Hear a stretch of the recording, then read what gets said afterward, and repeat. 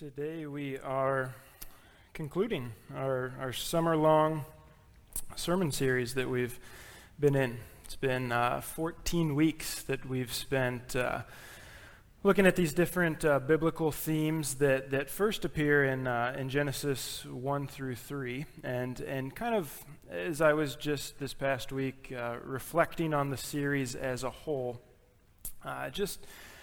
I would say one of my big takeaways from this series is that God is indeed sovereign over all. And it's not that I didn't know that before or doubted that before, but just in seeing how topics are introduced in those first few chapters through God's work in history, and then those things being recorded in the Bible, and how God continues to work, moving past those first chapters in Genesis. It gives me a new appreciation for really the overarching purposes that God is accomplishing in this world. The things that are recorded in Genesis 1 through 3, they're not done so haphazardly. I mean, everything that is there for a reason. It's providing a foundation from which God would continue to work out his grand plan of salvation. And I'd say our last topic for today is definitely no exception to that. But before we get into today's topic specifically, I came across a paragraph from Psychology Today, this article written by Steve Taylor that I wanted to share with you. This article is about the differences in shopping habits between men and women. I just found it kind of humorous and a little intriguing as well. So here it is. He writes in his article, a survey of 2,000 British people conducted in 2013 found that men became bored after only 26 minutes of shopping. Maybe that's a little generous, I don't know. But 26 minutes, while it took women a full 2 hours. The survey found that 80% of men didn't like shopping with their partners, and that 45% avoided doing so at all costs. Almost half of all spousal shopping trips ended in arguments, with men becoming frustrated because they bought what they needed straight away, while their partners were still looking and taking too long to make decisions. And none of us can relate to that in any way, I'm sure. That's what the laughter was about, right? And what intrigues me is that, so Taylor goes on in this article, and he tries to link this enjoyment of shopping back to the early ages of mankind, when people were hunter-gatherers.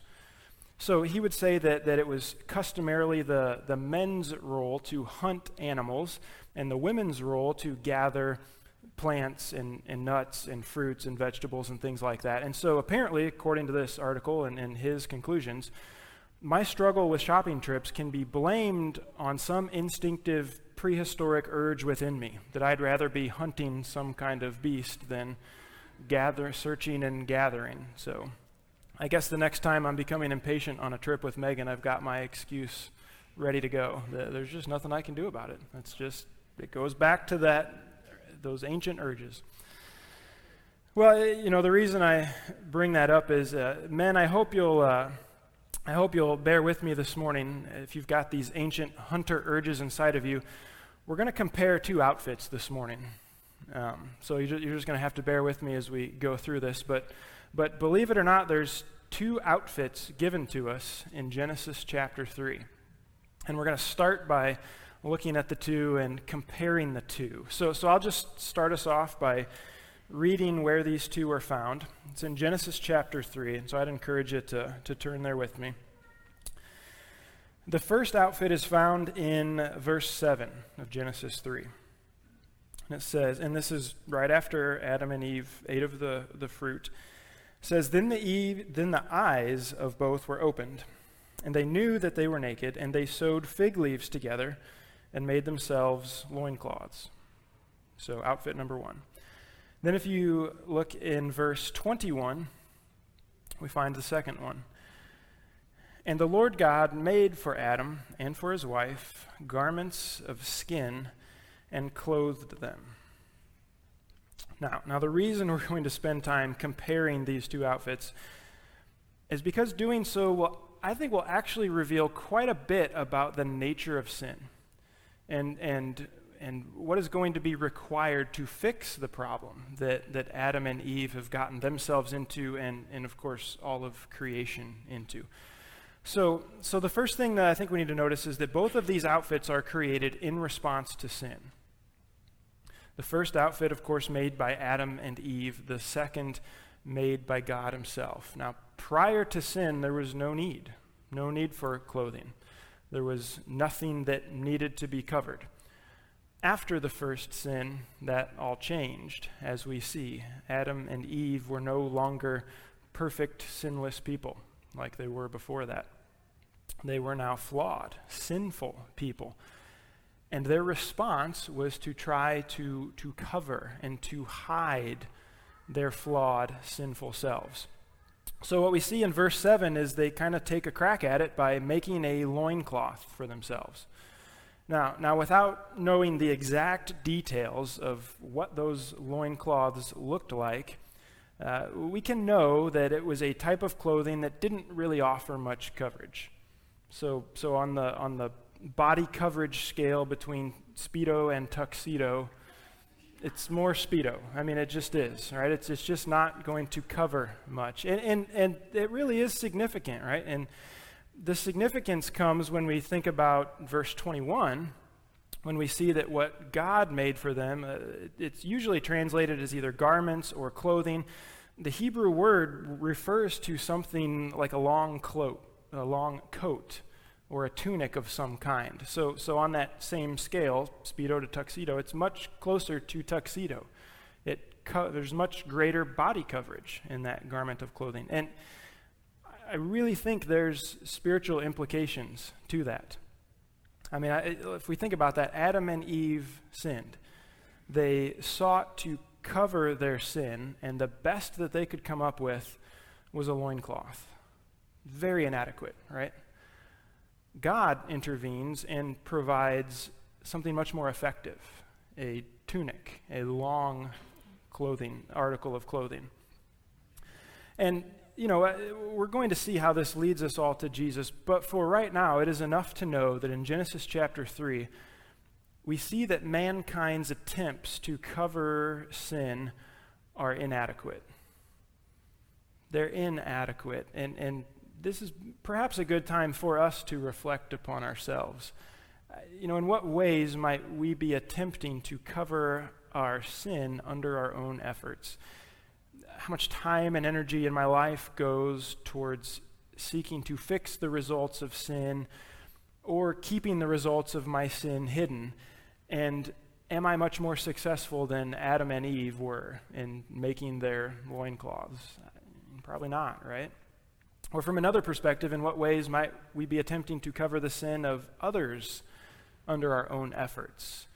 Parents especially, how much of our time and energy goes towards seeking to fix our children's sin nature, or at least minimizing the results of their sin nature? And are we much more successful than Adam and Eve were when they created their clothing to try and cover their sin?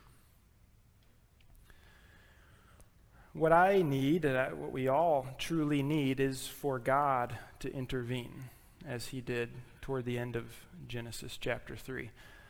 Only he is going to be able to adequately address the sin problem within us. And we're going to see this continue to be developed as we go this morning. But already in chapter 3, we see it. Mankind, Adam and Eve, they're just inadequate in what they do in response to sin. God, on the other hand, is much better and is adequate. But it's not just the style of clothing that is significant in this. The material that is used in each set of clothing has significance as well. So looking back at verse 7, Adam and Eve utilized fig leaves in creating their loincloths. If you think about fig leaves, that's something that didn't require a whole lot of sacrifice on the part of the fig tree, right?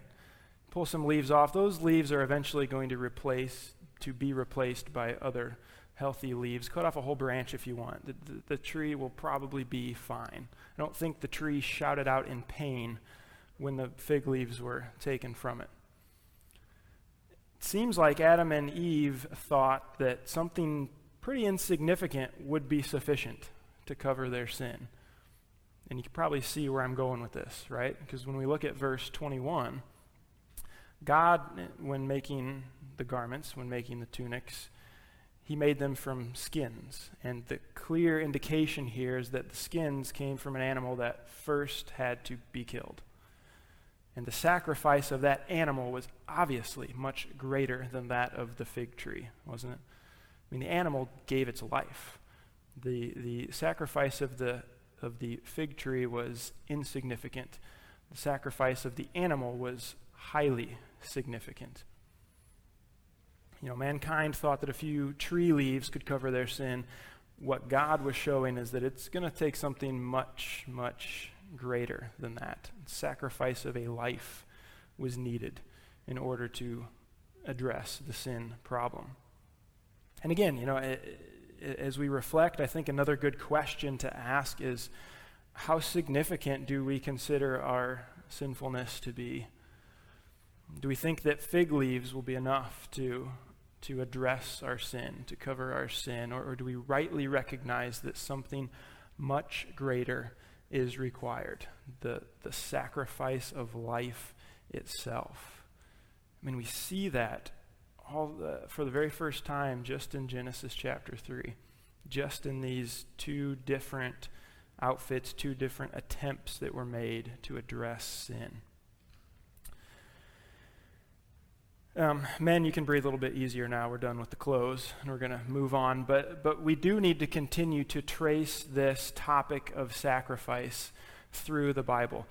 What started as a single animal sacrifice in Genesis chapter 3 was later systematized in the book of Leviticus, and it was implemented for an entire nation of people. And so the book of Leviticus opens with chapter after chapter of detail regarding the specific protocols that God's people were to follow as they offered animal sacrifices due to their sinfulness.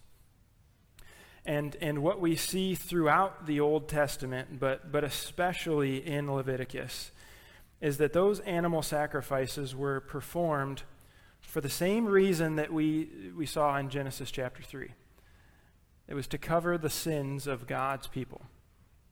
And the fancy Hebrew word used throughout the Old Testament is kafar, which means to cover. The fancy English word that we'll use for translation is atonement, that it's a covering of sins. And that word appears 49 times in Leviticus alone. And so it's clear that the animal sacrifices were done in order to cover, to provide atonement for the sins of the people. And I would say Leviticus 17:11 is where we find the theme verse for all of Leviticus and perhaps the theme verse for the entire sacrificial system. Leviticus 17 verse 11 says, "For the life of the flesh is in the blood, and I have given it for you on the altar to make atonement for your souls. For it is the blood that makes atonement by the life." This picture of atonement within the sacrificial system went to new depths that was not seen in the Garden of Eden. In Genesis, it was the skin of the animals that covered Adam and Eve. In Leviticus, what we're told, what we see is that it's the blood of those animals which provides the atonement. It was the blood of the sacrifice that covered over the people's sins. And it was through this covering over of sins that forgiveness was found. And it's significant because there is a clear connection in Leviticus between atonement and forgiveness. Nearly every time forgiveness is mentioned in Leviticus, it is done so in the context of atonement through the blood of sacrificed animals. So once a person offered a sacrifice for their sins, once they were covered by the blood of that animal, once they found forgiveness, from God, their relationship with him, with God, could then be restored. The covering of sin allowed for that right relationship with God once again. And when you think about our English word, atonement, it captures it so well just in the spelling of the word. If you were to divide atonement up, at one meant. It captures that concept. Atonement allows for oneness again between mankind and God. And it's only through sacrifice, symbolized by shed blood, that mankind could approach God in right relationship after they had sinned. And when we get to the New Testament, we get to Hebrews. The writer of Hebrews pointed this out in chapter 9, verse 7, when he noted that the high priest never entered God's presence in the most holy place without blood. Never entered without blood. And the statement could be applied to any of God's people as well. When they came to worship at the temple, it was a sacrifice that was at the center of that, the shedding of blood. They never approached God's presence without blood. And it isn't because God is some bloodthirsty being who needs to be appeased so that he doesn't smite us. It's because of the serious nature of sin, demonstrated all the way back in Genesis chapter 3.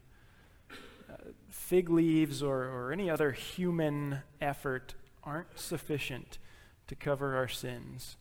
They're not sufficient to restore a relationship with God. It only happens through the sacrifice of life. So it starts in Genesis chapter 3, and we see that progress through the Old Testament. Now, if the blood of those animals was able to fully cover our sins and restore our relationship with God, then we would be continuing that today. You'd be bringing a goat or a lamb to church with you, and that's what we would be doing in order to find that restored relationship. Problem was that a person could sacrifice as many animals as they wanted and pour out as much literal animal blood on themselves as they wanted, but their sin still remained. It was still there. And again, the writer of Hebrews just draws this out so perfectly. He says in chapter 9, verse 9, that those sacrifices cannot perfect the conscience of the worshiper.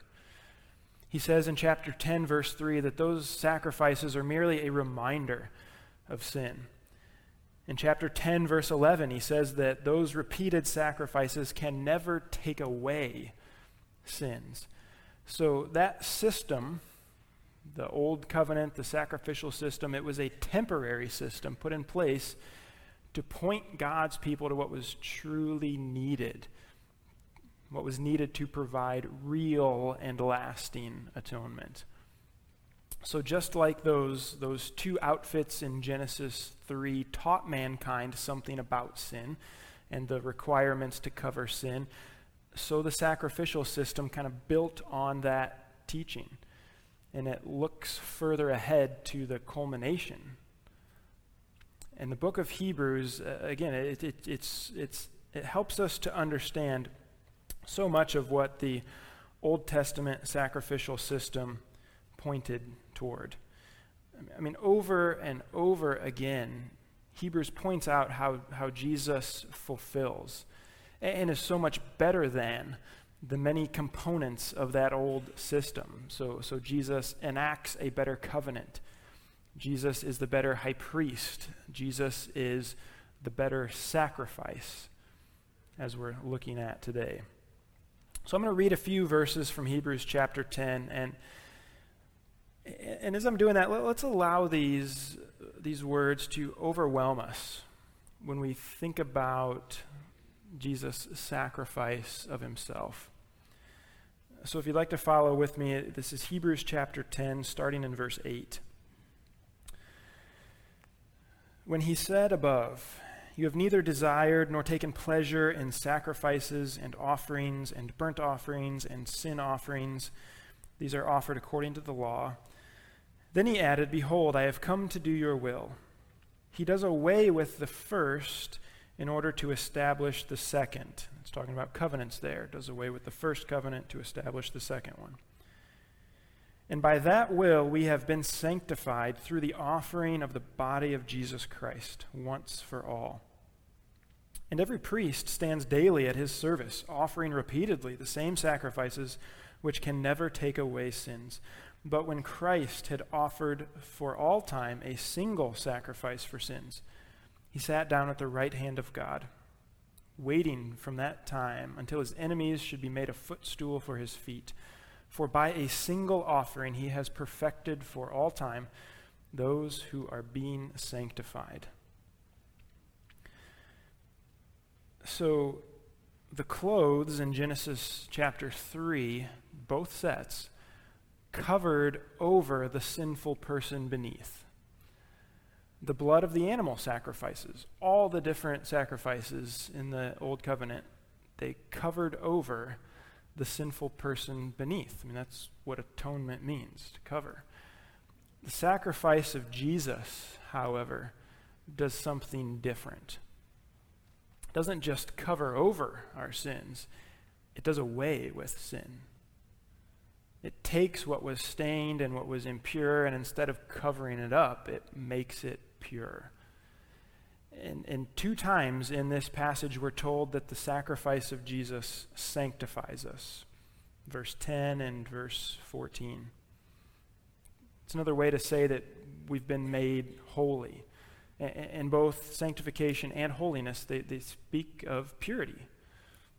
Purity. And what's truly fascinating to me is that there is a stark contrast between the Old and New Testaments when it comes to the concept of atonement, this covering over of sin. I mean, over and over again in the Old Testament, that concept is used to refer to what takes place in God's people as the blood of sacrifices is applied to their sins, that it covers over their sins. Once you move into the New Testament, once we get to the new covenant of Jesus, the equivalent Greek word for to cover is never used, and the concept of atonement is really only used when talking about the Old Testament. So something that was so crucial to understanding the Old Testament sacrificial system practically disappears when you get to the New Testament. And I think it begs the question, why would that be? I mean, why would that come up over and over and over again in the Old Testament, and then you get to the New, and it seems to disappear?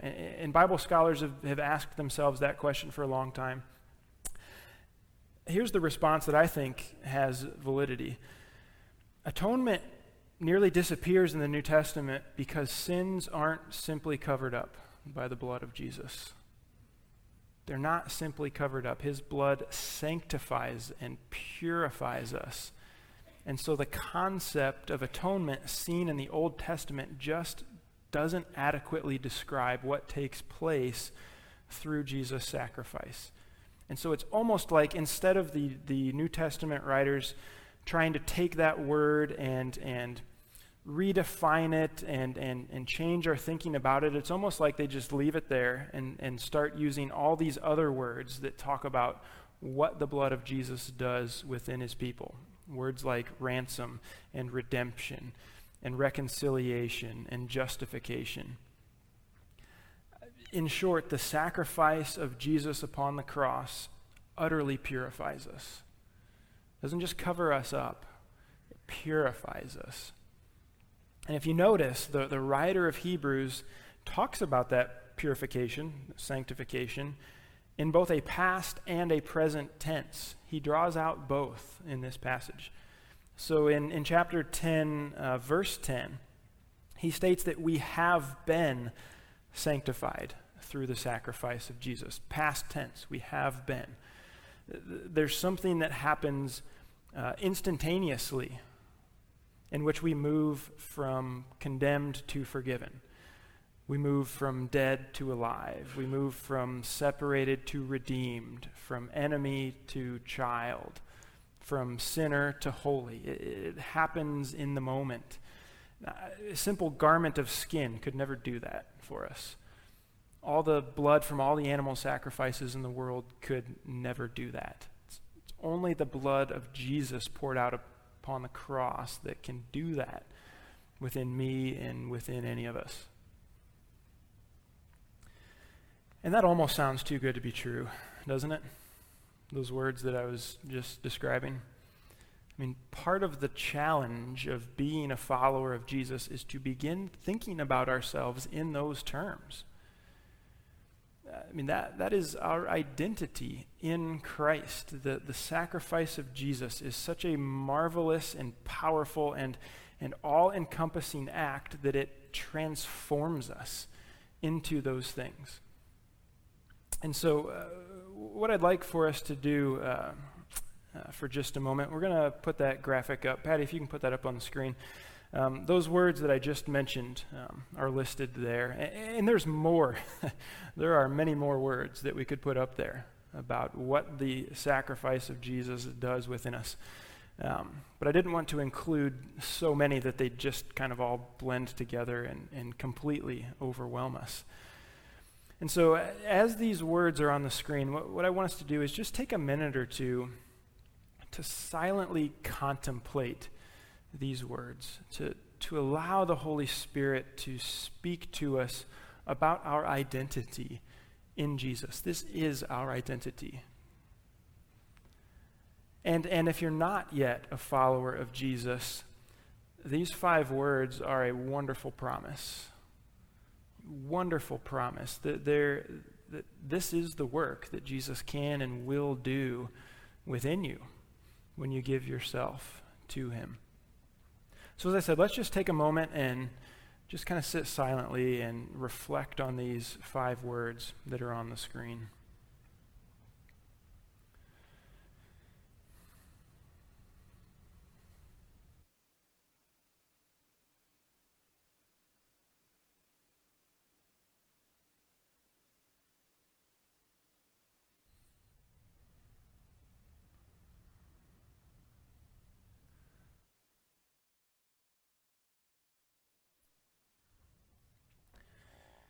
I think maybe the biggest hurdle to thinking of ourselves in those terms is the fact that we still struggle with sin in this life, right? Maybe we want to believe those things, but we see sin continue to pull at us, cause us to stumble. And I think the writer of Hebrews speaks to that present reality in this passage as well, because he states in verse 14 that Jesus has perfected those who are being sanctified. So verse 10, he says you have been sanctified, past tense, but then he draws out the present reality in verse 14, being sanctified. So while that list of terms is accurate when talking about what Jesus does in us instantaneously, it's also accurate when talking about the work Jesus continues to do within us, day by day, minute by minute, this continual process of sanctification. It's ongoing until our departure from this life. We sang earlier about flying away. Until we fly away, that process is going to continue. So everything on that list is already true of us, but everything on that list also includes things we are being sanctified into as Christ works within us. But it's all possible only because of the sacrifice of Jesus on a cross. Anything that we might try to do in order to solve our sin problem or create these things within us, it's nothing better than making a loincloth out of fig leaves. It's really no more effective than that. So what we need is for God to intervene. And we saw it in Genesis 3. You see it in the Old Testament, and you ultimately see it in the New Testament, in the new covenant instituted by Jesus.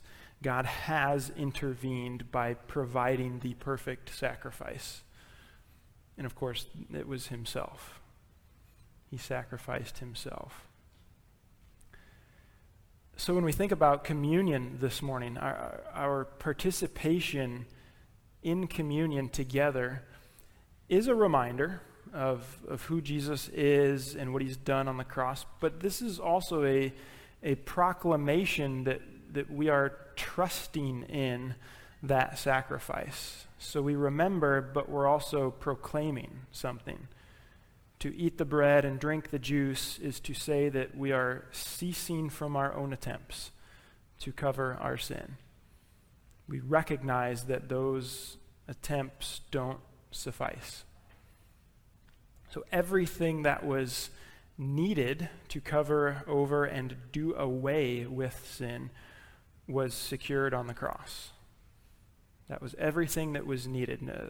No more clothes made of fig leaves, no more endless animal sacrifices, no more personal attempts at covering sin. Everything that was needed is symbolized by what is right in front of us. The sacrifice of Jesus was and is enough for our sinfulness. So we rejoice in that this morning, we remember that this morning, and we also proclaim it as we participate together. The elders will come forward and we'll do that now. Just a reminder about communion. We do still have some prepackaged elements, so if you would like a prepackaged one, please feel free to take one of those. As we celebrate communion, we don't require that you be a member of our church or our specific tradition. We say you need to be a member of God's church, that you need to believe and have accepted that sacrifice of Jesus. And if you've not yet accepted that, but you would like to, then today's a great time to do that. And communion can be a great time to take that first step of faith in Jesus.